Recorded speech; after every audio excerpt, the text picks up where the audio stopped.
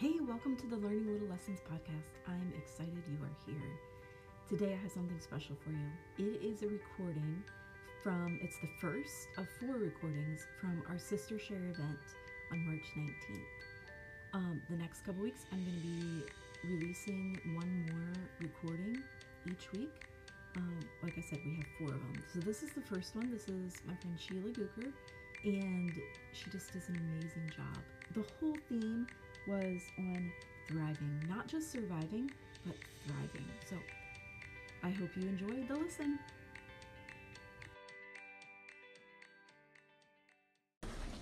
Good morning. Wow, that's a lot of you out there. I didn't turn around and look. Maybe I should have. Oh, ladies. So, we anticipated this for several months, the last couple weeks, and now, as of last night, things have kind of changed and our hearts have changed, but one thing has not changed, and that is our Jesus, right? So we are going to worship him today together.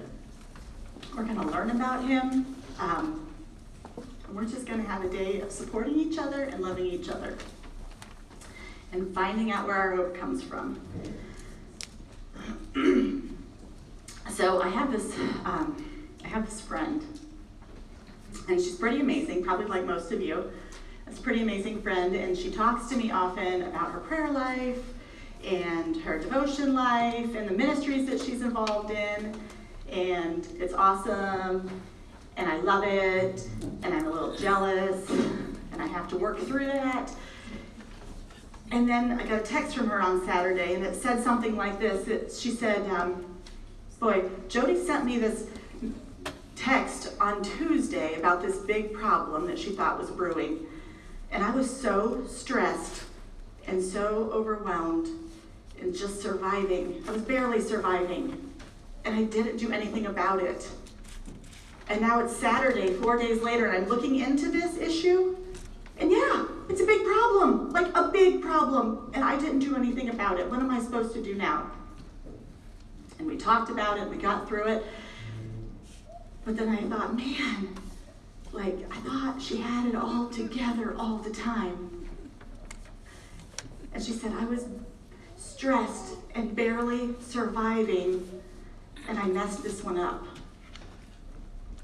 I thought, oh, amen, girl, right?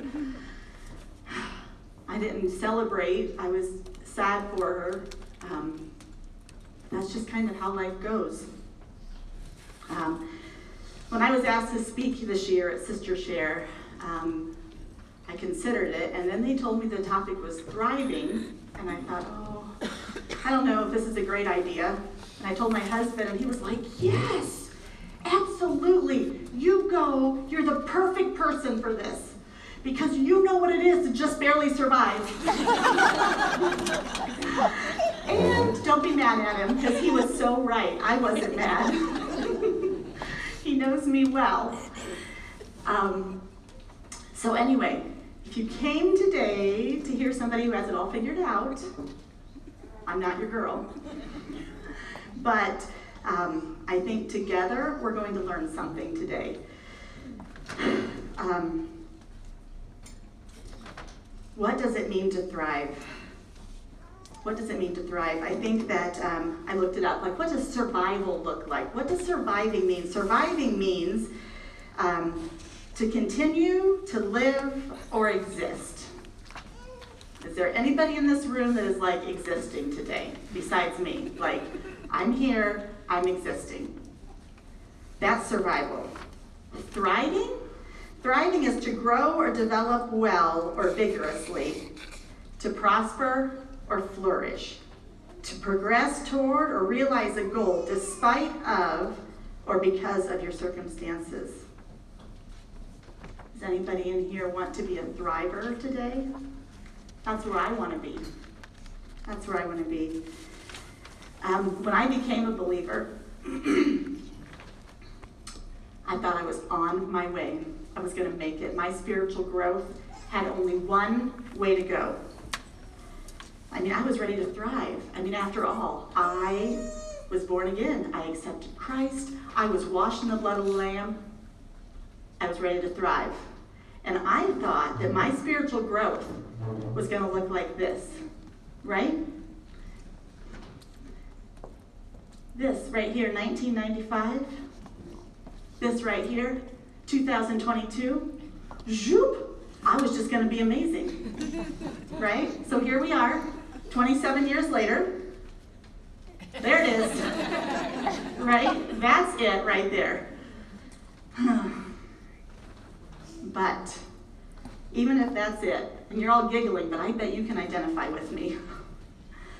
I'm on this journey with you, learning how to grow in Christ, learning how to become a thriver, someone who thrives and not just survives. We can do this together. We can do it together. If you give me the next 30 minutes of your time, we're going to walk through the life of one of God's warriors. One of God's warriors who had so many applicable lessons for us. We're going to dig into the Word together, and we're going to learn about a real-life survivor turned thriver. So we're going to play a little game. It's a word association. I'm going to say a word, and I just want you all to shout whatever comes to mind first. Right? So I say peanut butter, you say jelly. I say flip, you say Block. I say black, you say White. I say Joshua, you say Caleb. Okay, one more time. I say Joshua, you say Caleb. Caleb, okay. That's Moses. Jericho, right? All of those stories that we learned as young children. Those are great stories. And they're valuable for us to learn, valuable to teach our children.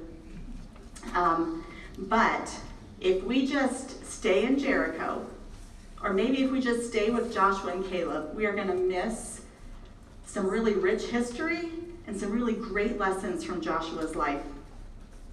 So we're going to dig into Joshua. He lived a full life. We're going to fasten our seatbelts.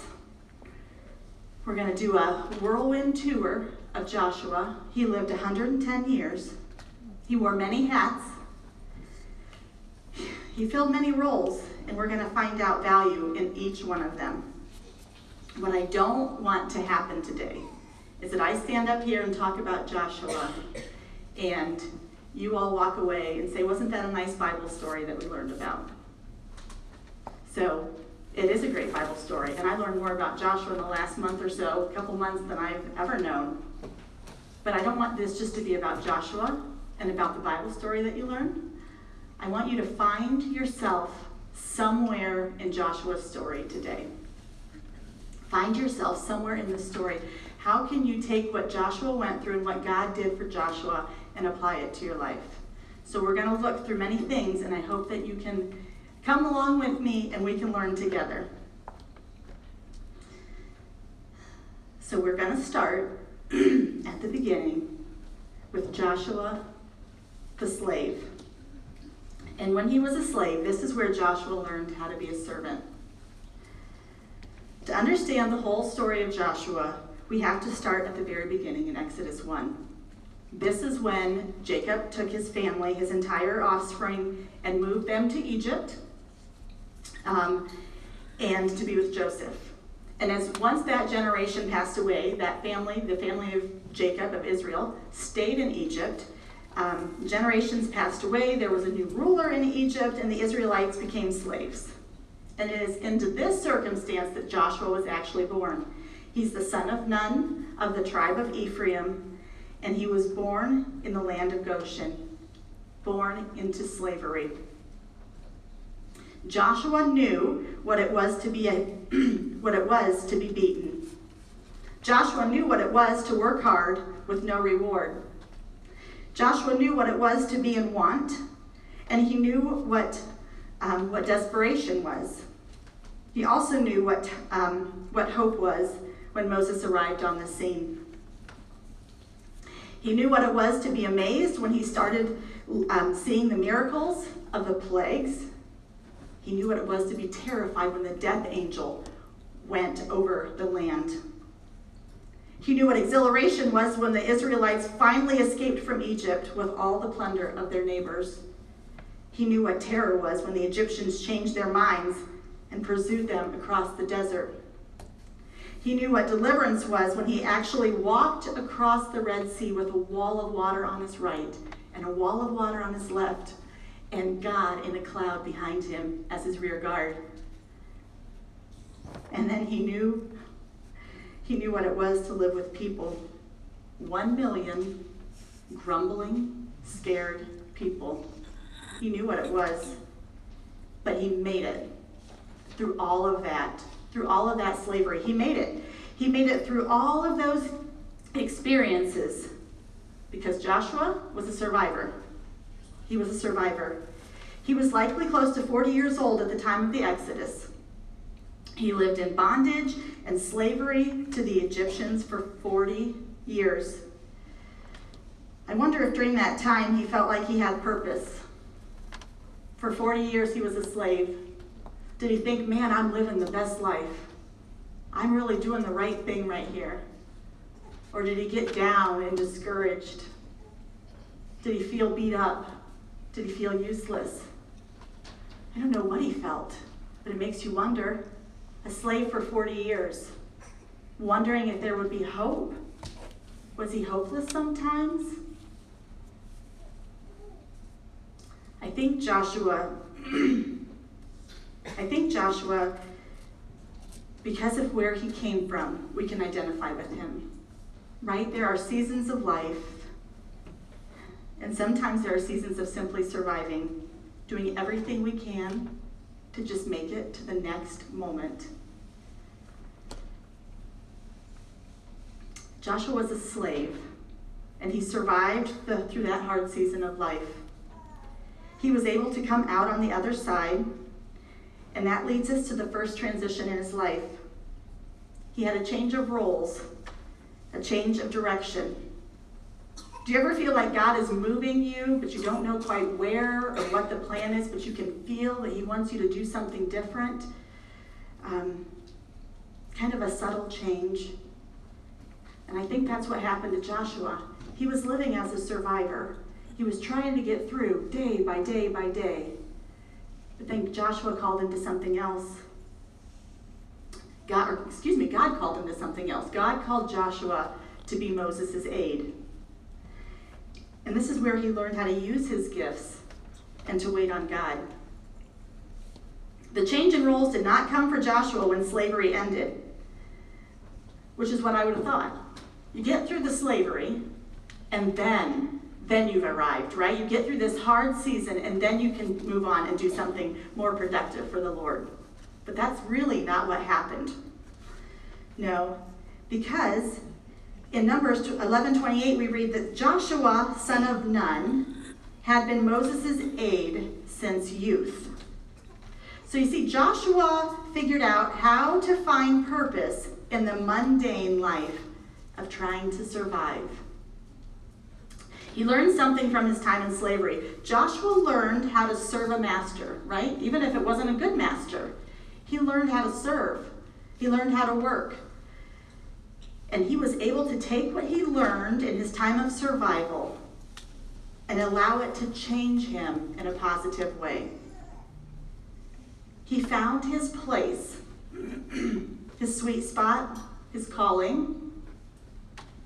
He found the area of giftedness that God had given him, and he was able to plug into his community, even in the very hard times of survival. Can you identify with that aspect of Joshua's life? Are you in a spot where you think you need to get through this season of slavery, and then once you're through this season, then you're going to go after it? I do that sometimes. I think, okay, if I can just get through this week, or get through this problem, or get to the other side of this, then I'll start serving you. But I don't think that that's really how God always imagines it should be for us. We want to wait until everything is perfectly lined up. Then, when everything else in my surroundings is perfect, then I'll start serving you, Lord. That's not what Joshua did. Joshua was living in slavery, terrible things, terrible circumstances, and yet he found his purpose, and he did it. I have the tendency to sit in a puddle of self-pity. And I'll sit in my self-pity and sit in my self-pity and think, I gotta get through this, right? I'm gonna sit here and feel sorry for myself a little bit, and then I'll start working for the Lord, and God calls me in my sin of self-pity, and he'll say, get up. This is not what I designed you to do. I did not design you to sit in a puddle. Now, you've had your sorry time. Now stand up and use the gifts I've given you. I have given you the gift of mercy and encouragement and the gift of compassion. Go find someone who needs to hear that.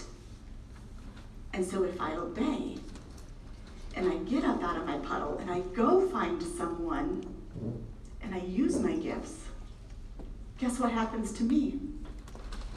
I'm like, oh, I feel much better. Because I was doing what God wanted me to do. I'm using my gifts. That's what Joshua did. That's what he did. He came out of slavery, and even in the hard times, he used those hard times to learn, and he used those hard times to develop his gifts, and then he was willing and to obey God. Although he was a slave in Egypt, and a slave to his own survival sometimes. Anyone feel like you could be a slave to your own survival? Joshua was able to find his place. He was Moses' aide, his sidekick, his mentee, his helper. He wasn't an Aaron, because God knew Moses did not need another Aaron.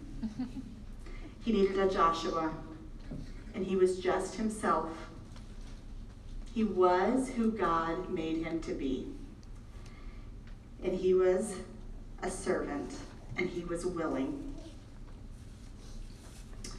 We're going to look at our first scripture, and that comes in Exodus 17. This is really the first time that the story of Joshua is mentioned. The Israelites have not been out of Egypt very long. The complaining had already commenced, and now they were being attacked by the Amalekites.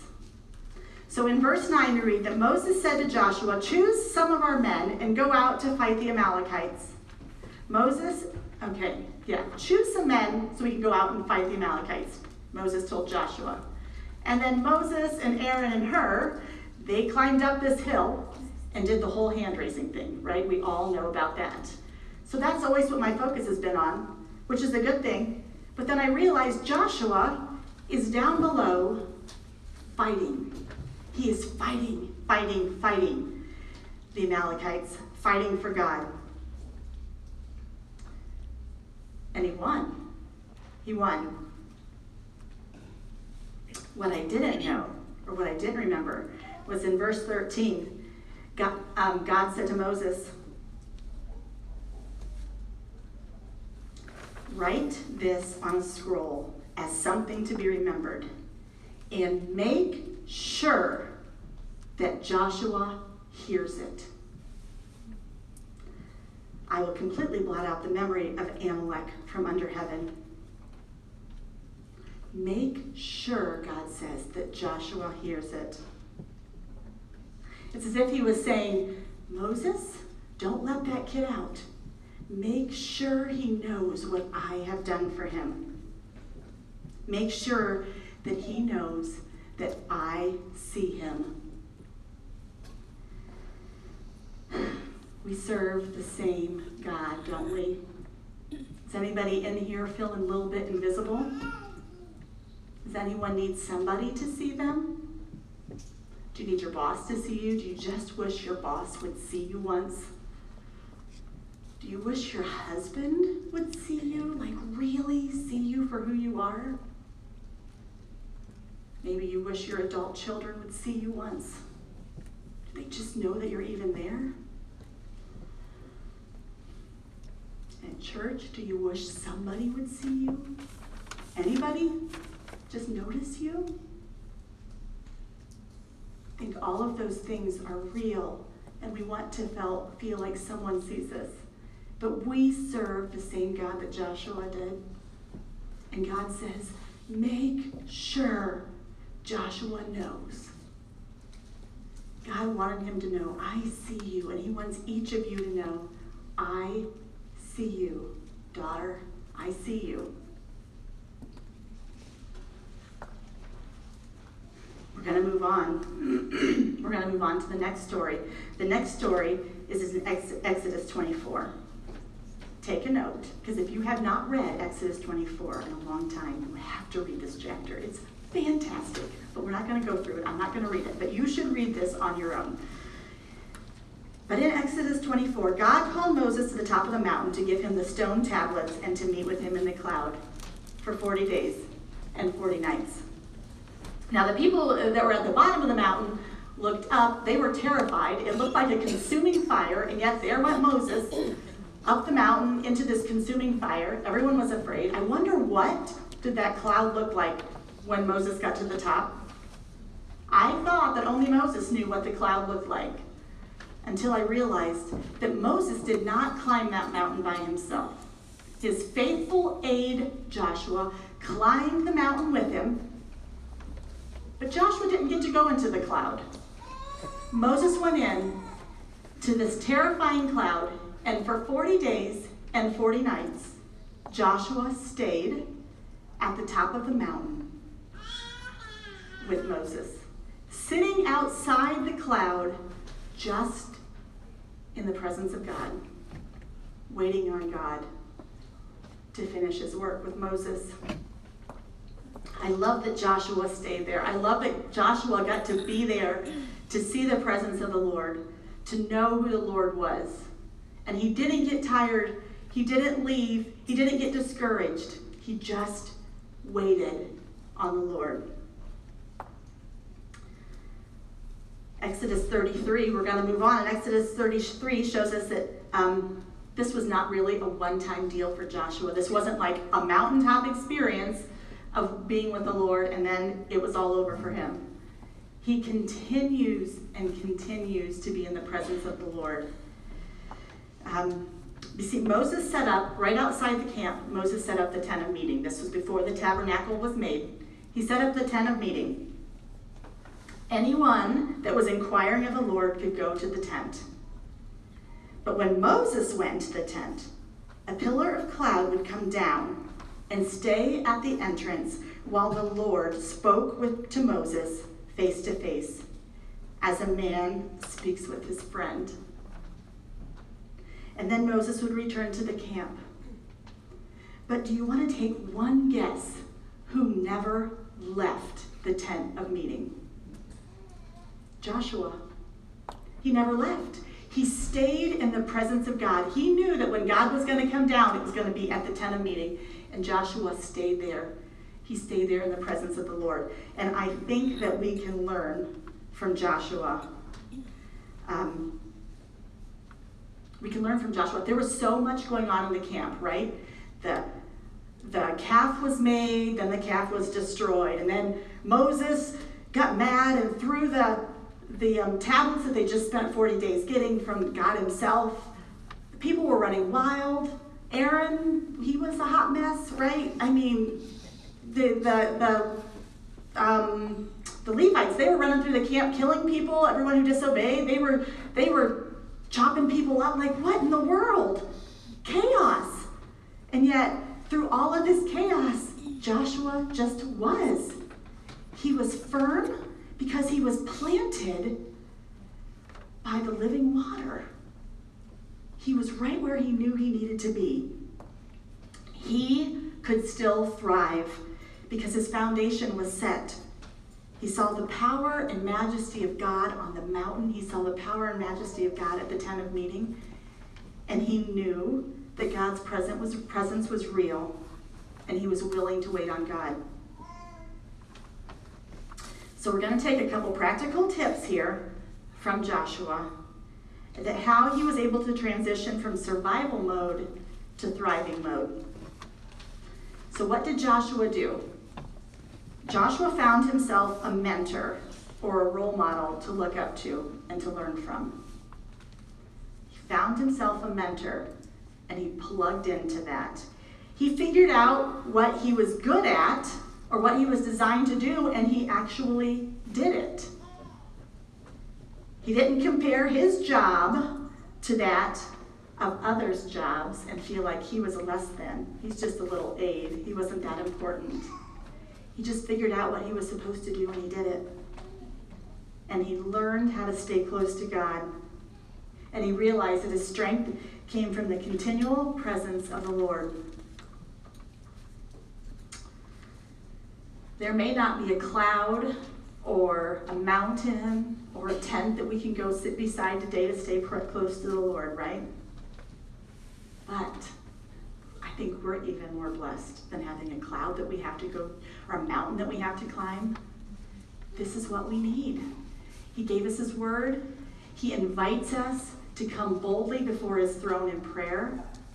We can stay in the presence of the Lord just like Joshua did, only we get to do it anywhere we're at.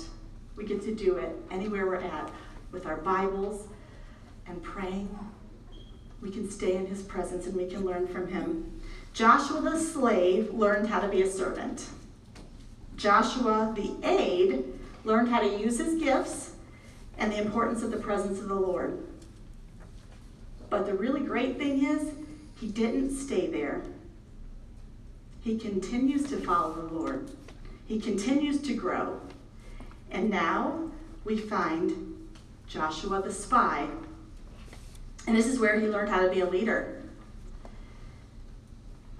It was God told him, it is time to go into the promised land. He had big things planned for them. Let's go into the promised land. And Moses chose 12 men, one from each of the tribes, to be his spies. I want you to go out, check out the land, and come back and report to us. And Joshua was the chosen man from the tribe of Ephraim.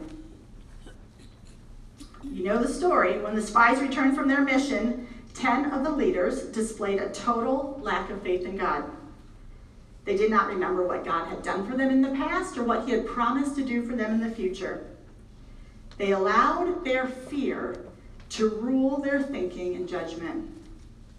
And they advised the Israelites to do the same. Joshua and Caleb did not forget the Lord. They were grounded in the Lord and were able to trust him even in the difficult and seemingly impossible circumstances that they saw. Joshua begged the Israelites, he begged them, trust in God. Trust in God. And he tried with all his might to encourage them to believe the promises the Lord had given them. It took bravery and courage to stand against the 10 other spies, to stand against his peers who said it was impossible to take the promised land. It took bravery and courage to stand against the entire body of grumbling Israelites. Actually, a community of people who had stones in their hands. They had stones that they were ready to throw at Joshua and Caleb. They wanted to believe the lies and their fear and to kill the truth that Joshua and Caleb were trying to tell them. It took courage to stand up for God. But just as the whole community was about to stone them, the glory of the Lord appeared at the tent of meeting. All the Israelites saw it. They saw the cloud come down over the tent. The glory of the Lord was there. And you know what happened? The stones fell out of their hands. They dropped the stones. And Joshua kept on thriving because the Lord showed up for him that day. The Lord said, "Today, Joshua, you will not die. You will not die at the hands of these Israelites who want to stone you because they are afraid and refuse to believe me. You keep on keeping on, Joshua. You keep working for me. You keep thriving, no matter what you're up against." The stones fell to the ground. Now, he learned how to be a leader, didn't he? He learned how to stand up against against the culture, against what other people were saying. He knew how to stand up for God. It's not an easy lesson. A couple of my kids went to a leadership conference this week, and they came home and they had their new t-shirts on that they got, and the quote on the back said, "As a leader, your influence is never neutral." I thought that was pretty good. As a leader, your influence is never neutral. So the 10 spies, their influence wasn't neutral. They influenced in the wrong way. They encouraged people to be afraid. They encouraged people to not trust God. Joshua and Caleb, their influence wasn't neutral either. The people still saw, although they chose not to follow, the people saw them stand up and to be courageous. He saw that they were willing to stand up for the Lord, and they saw the Lord was willing to be on their side.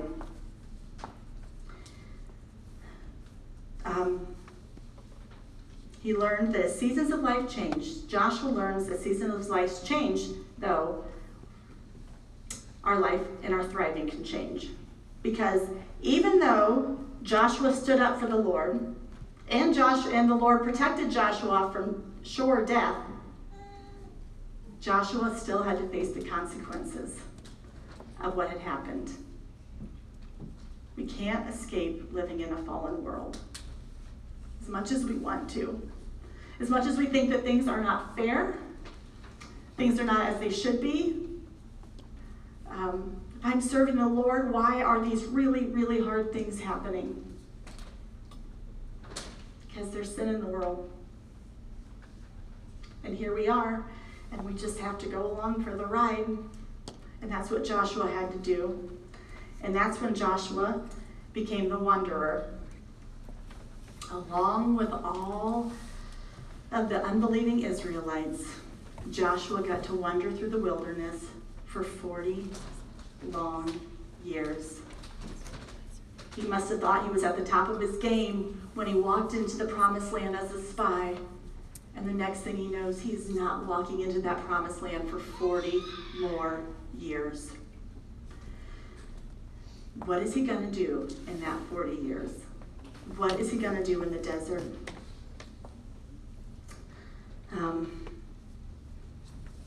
There are seasons of life. I might have said that once or twice. You'll keep hearing it. There are seasons of life. There are ups and there's downs. And although Joshua was thriving in his current position as Moses' aide, he was going back into a season of pure survival. But there can be growth in the desert of survival, right? Even though we're in a desert place and we just feel like we're barely getting by, there can be growth. How can we grow in the desert? I think we can grow in the desert if we keep our focus on the Lord. I think we can grow in the desert if we don't allow the naysayers to bring us down, right? He was with all of those grumpy Israelites, but he didn't let them bring him down. You probably have Israelites in your life, right? You don't have to tell me who they are, but you all have them. They're out there. They're out there. He never stopped trusting in the promises of God, no matter how arid the desert got. He never stopped trusting in the promises of God. And finally, he allowed the time in the desert to prepare him for what was coming next. We need to allow these desert seasons to prepare us for what is coming next in our lives, even if we don't know what the next thing is or when it will come. And that's exactly what God did. God prepared Joshua. It took him 40 years, but God prepared Joshua for his next task, and that next task was to become his warrior. And that leads us to Joshua the Commissioned. And this is where Joshua learned how to be strong and courageous. Moses' work on earth was done. Moses asked God to appoint a man over the community to lead them so they would not be like sheep without a shepherd. Numbers 27 says, "Then God said, 'Take Joshua, the son of Nun, a man in whom is the Spirit, and lay your hands on him. Then Moses laid his hands on him and commissioned him as the Lord instructed through Moses.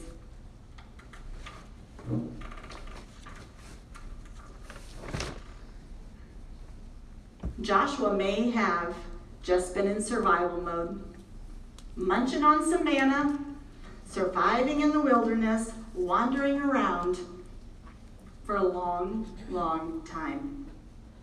But when the Lord called him, he was ready to step up to the plate. He had been Moses' sidekick for years. Years. He knew what these people were prone to. He knew what obstacles were on the other side of the Jordan River. He had been there as a spy, so he knew what he saw. He knew what the people were like. He knew what he was getting into as the new leader of this group. But he was ready to step up to the plate. He said, "Okay, I'm ready, God. I'm ready. You're leading, I'll follow." There are some important lessons we can learn about Joshua's attitude. Important lessons. He was willing to follow God wherever he led. He did not, okay girls, he did not make excuses as to why he was not the right guy for the job. He didn't argue that someone else would be a better fit. And he was willing to use the gifts and talents he was given and developed in the work of the Lord. He was willing to use his gifts and talents. I think those attitudes are things that we can examine in ourselves. I can examine it in myself. Seems like so-and-so would be much better fit for this, God. I can't do this job.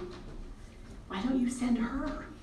Did you see what she can do? I think you're a little mixed up. I'm not your one. And God says, you are my one. Stop comparing yourself to everybody else. Stop looking around and look up at me. I want you to do this job. And Joshua said, let's do it. Okay, Lord. Okay. However, God is gracious, and he knows that sometimes thriving is hard work. We need encouragement to keep going. Listen to what God did for Joshua. God did it. He asked Moses to do it. I love it. It went on and on and on. He did not say it one time. He said it over and over and over. He knew that the work that Joshua had to do was going to be hard.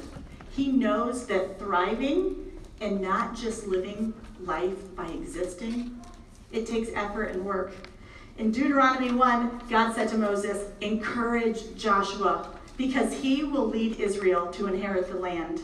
In Deuteronomy 3, Moses commanded Joshua, do not be afraid of them. The Lord your God himself will fight for you. In Deuteronomy 3:28, God instructed Moses, commission Joshua and encourage and strengthen him, for he will lead the people across and will cause them to inherit the land that you will see. Deuteronomy 37, then Moses summoned Joshua and said to him in the presence of all of Israel, be strong and courageous, for you must go with this people into the land that the Lord swore to their forefathers to give them, and you must divide it among them as their inheritance. The Lord himself goes before you and will be with you. He will never leave you nor forsake you. Do not be afraid. Do not be discouraged. And then again in Deuteronomy 31, the Lord appeared at the tent in a pillar of cloud and gave this command to Joshua, be strong and courageous, for I will bring the Israelites into the land I promised them on oath, and I myself will be with you. You see, God and Moses are preparing Joshua to start thriving again. Joshua had gifts. Joshua had willingness. Joshua had the spirit of wisdom. And now, with the help from God and Moses, Joshua had the courage and strength he needed to press forward and to start thriving. How many times did God ask Joshua to be strong and courageous and not to be afraid? Over and over and over. So it made me think, if there wasn't something to be afraid of, would God have kept telling him not to be afraid? Fear, either real or perceived, it's our reality. Whether it's a real fear that's tangible and you know what it is, or if it's just your mind running wild, it's our reality. But God meets us where we are, and he invites us in and invites us to trust him. God never told Joshua to be strong and courageous because of his own strength. God never gave him one of those speeches, come on, Joshua, pull yourself up by the bootstraps. Come on, Joshua, just suck it up and be tough. Go, just do it, Joshua. He said, Joshua, be strong and courageous because I am right here. I will fight for you. I am on your side. You can be strong and courageous because the Lord your God is with you wherever you go. Wherever you go. I don't know what you're afraid of today. I look around and I might be able to pick out a few people that I might know their fears, but I don't know what most of you are afraid of. I don't know what you're up against. But I know who is on your side. I know who is on your side. You may say, this is so scary. And he says, I know, daughter, be strong and courageous. This is really, really hard. I know, daughter, I know, be strong and courageous. This is too much. I cannot handle it anymore. I know, daughter, be strong and courageous. I'm overwhelmed. I can't go on. Daughter, I know, I see you. Be strong and courageous. This really hurts. I know, daughter. Be strong and courageous. It takes strength and courage to follow the unseen God. Sometimes he comes soft and gentle to us, like a cloud, and sometimes he comes strong and firm like he's in the fire. But his message never wavers. Trust me. Trust me. I am. And that strength and courage is what enabled Joshua to move on to his next role. That strength and courage is what's going to enable you to move on to your next role. It's going to let you move from surviving to thriving, because we can trust a God who asks us to be strong and courageous, because he is going to be in every step with us. Joshua is now the leader, and this is where he really learned to have courageous and consistent faith. There are seasons of life, ups and downs. There's a time to wander in the wilderness as a survivor, and there's a time to gain encouragement. And then there's a time to start moving. There's a time to start moving. In Joshua 1:1, after the death of Moses, the servant of the Lord said to Joshua, Moses' aide, Moses, my servant, is dead. Now then, you and all these people get ready to cross the Jordan River into the land I am about to give you. In other words, lace up your sandals, Joshua. We're about to move, and you're going to lead them, and I'm going to go before you. It is time to thrive. And then God gave one of the greatest pep talks of all time. We're going to read it because it's so fantastic. It's in Joshua 1, chapter 5 through 9.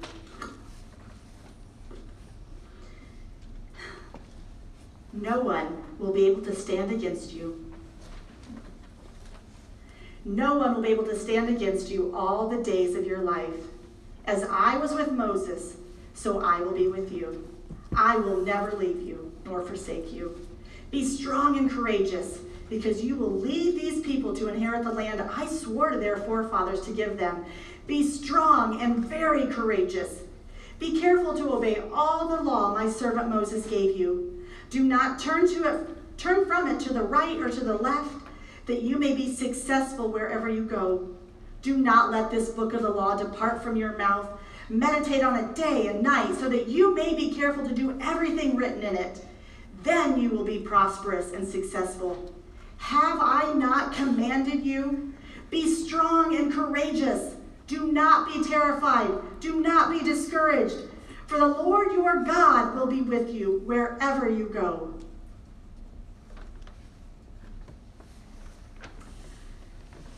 And Joshua's response? Joshua got that pep talk, and then Joshua said, okay, let's go. And he commanded his warriors and his army to start moving. And then what was the Israelites' response? They said, okay, then we're going to trust God too.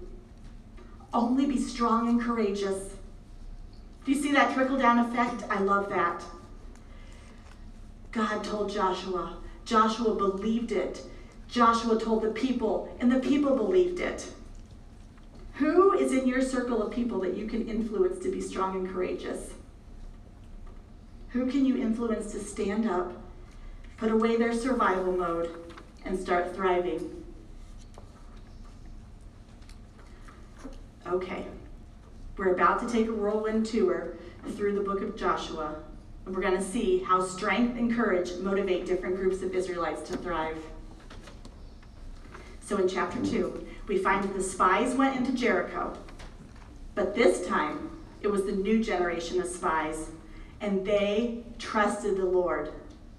They said to Joshua, the Lord has surely given the whole land into our hands. All the people are melting in fear because of us. Because you see, this new generation of Israelites, the new generation of spies, they were ready to stop surviving and to start thriving. And we find out that Rahab, she was a prostitute and a Canaanite woman.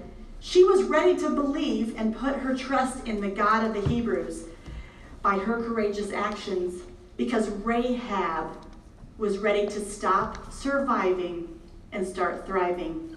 In chapter 3, we find the priest trusted God and stepped into the raging Jordan River.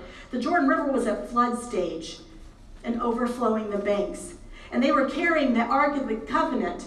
It was made of gold. The thing could not have been light. Raging river, Ark of the Covenant. The priest marched straight in because God told them to. Because the priests were ready to stop surviving and start thriving. In chapter 4, the Israelites trusted that God would continue to hold back the walls of water. And they walked over the Jordan too. And they picked up 12 stones. And they carried them to the other side. And they made a memorial of remembrance. Because the Israelites were ready to stop thriving, stop surviving, and start thriving. In chapter 5, we find the men of military age, the new warriors. They allowed Joshua to circumcise the entire army. And they trusted that God's command was good, because the Israelite warriors were ready to stop surviving and start thriving. All the Israelites celebrated Passover and ate produce from the new land. And the manna stopped that day after they ate the food from the land. There was no longer any manna for the Israelites, but that year they trusted God and ate the produce of Canaan, because the Israelites were ready to stop surviving and start thriving. In chapter 6, we find that Joshua and the priests and the warriors were willing to trust the plans of God and march around the walls of Jericho with only their horns and their voices and the Ark of the Covenant. They trusted that crazy plan. And the walls fell down because they were ready to stop surviving and to start thriving. In chapter 7, the people were willing to do the very hard work of rooting out the sin that was among them. They faced sin, disobedience, and consequences head on, and they were willing to trust God in obedience, which led to the stoning of Achan and his family, because the nation was ready to stop surviving and start thriving. In chapter 8, even though Joshua was discouraged by his previous military defeat, he was ready to trust God, face his failure, and try again, because Joshua was ready to stop surviving and start thriving. Joshua led all the Israelites in worship, offerings, and reading of the law. They went back to the law and to God's word to renew their trust in him, because they were ready to stop surviving and to start thriving. In chapters 9 through 12, Joshua leads and grinds through the hard work of 7 long years of battle. 7 years of war, but 7 years of obedience to God. God continued to tell Joshua over and over, do not be afraid. And in turn, Joshua tells his warriors, do not be afraid. Do not be discouraged. Be strong and courageous. Joshua internalized the words that God was giving him. And then he was able to share it with others, because he was ready to stop surviving and to start thriving. In chapter 13, we find that Joshua was old and well advanced in years. The Lord said to him, Joshua, you are very old, and there are still a very large area of land to be taken over. Joshua was probably about 90 years old, but there was still work to do. Joshua was still willing to trust God in his old age and move forward, because Joshua knew no matter what his age, he still had a little thriving left in him. What do we learn from chapter 21? We learn that we can trust God. God is worthy, and God is trustworthy. We should be strong and courageous, because that last verse tells us in chapter 21, not one of all the Lord's promises to the house of Israel failed. Every one was fulfilled. It may have not come as fast as the Israelites would have thought, or the way they thought it should have looked. But God is trustworthy. He did not let them down. In his way, in his timing, he fulfilled every single promise that he had made to them. That the belief of believing God to do what he says he will do, that is a lot what thriving looks like. In chapter 22, we learn that we need to keep using our gifts for the benefit of others. Joshua used his gifts of leading and encouraging. He had good advice to help the Israelites to continue thriving as they were done fighting now. The Israelites finished fighting.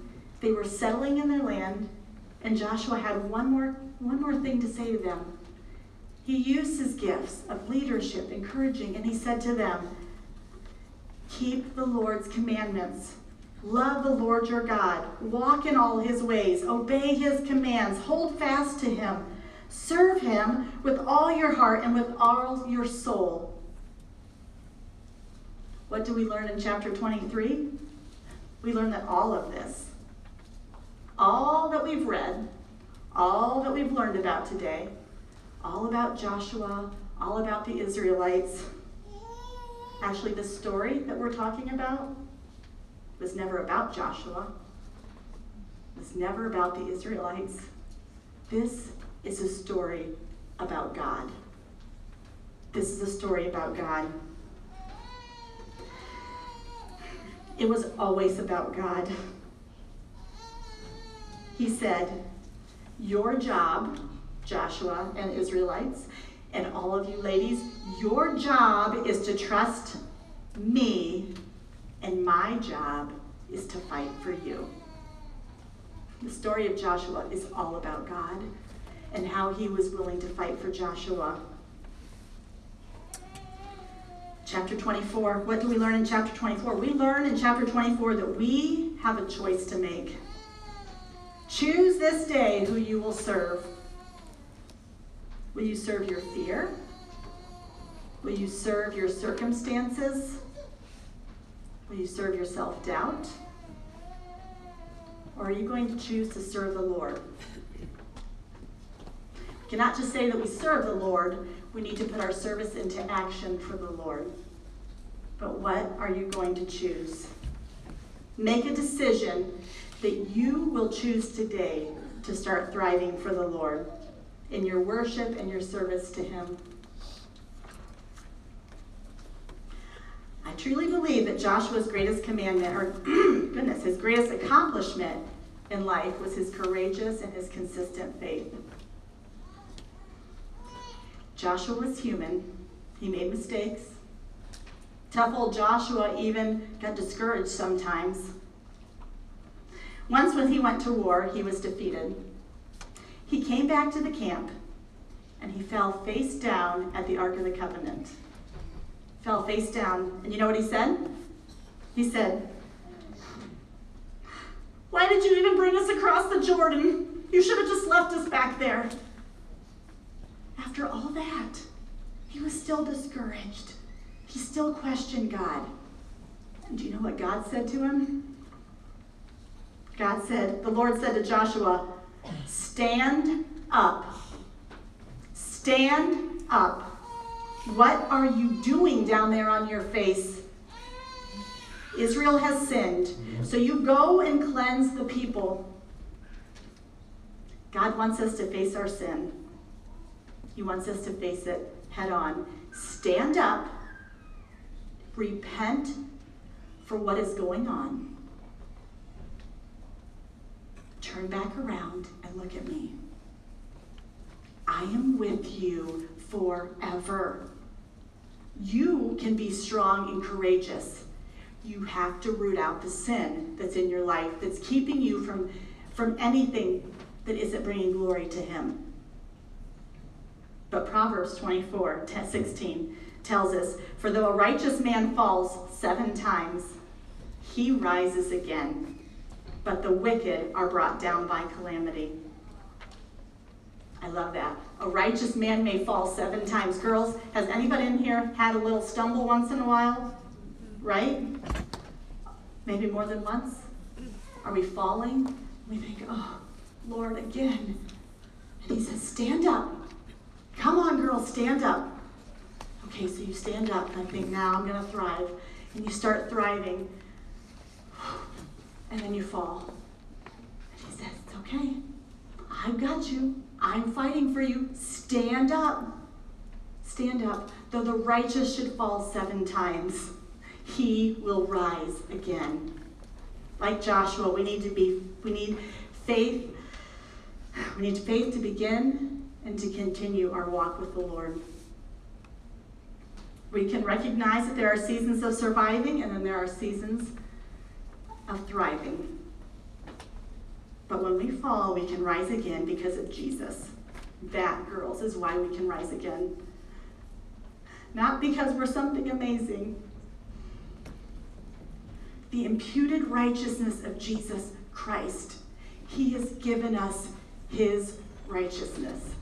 And we can keep standing up every time we fall. Every time we're in the pit. Every time we think we are only surviving and we cannot go one more day. He has given us Jesus and he says, "Stand up." We can do this. Cannot finish up without looking at Hebrews 12.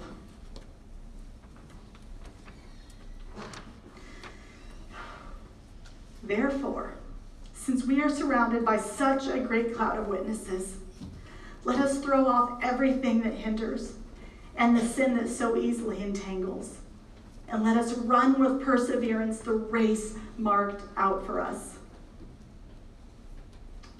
Just this week, a sweet friend of mine, she said to me, "I feel like when we cross that finish line, in that verse when it says, let's run the race and cross the finish line. I don't know that we're going to be free and easy and look like a bunch of, picture-perfect athletes racing across that line. Because life is really, really hard.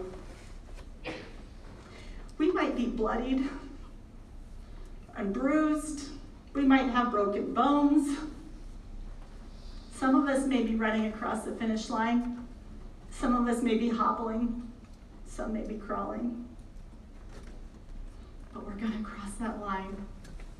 It is a promise. We are going to cross that line. Because he says, let us fix our eyes on Jesus, the author and perfecter of our faith, who for the joy set before him endured the cross, scorning its shame, and sat down at the right hand of the throne of God. We are going to cross the finish line. It might not be pretty, right? But we're going to get there. We're going to get there because of Jesus. I do not have it all together. I do not have this thriving thing figured out. Not by a long shot. But I know the one who does. And he is the same yesterday and today and forever. The same God that whispered to Joshua, be strong and courageous, for I will never leave you nor forsake you. He's also whispering to you and me. I love you, daughter. I love you so much I sent my son for you, for your personal redemption. I love you so much I sent my son for your personal redemption. Now trust me. Trust in Jesus. I want a relationship with you. I want you to grow to be more like me. I want you to thrive. My spirit lives inside of you, and when I start a good work in you, I promise I will carry it on to completion until the day of Christ Jesus. Just be strong and courageous.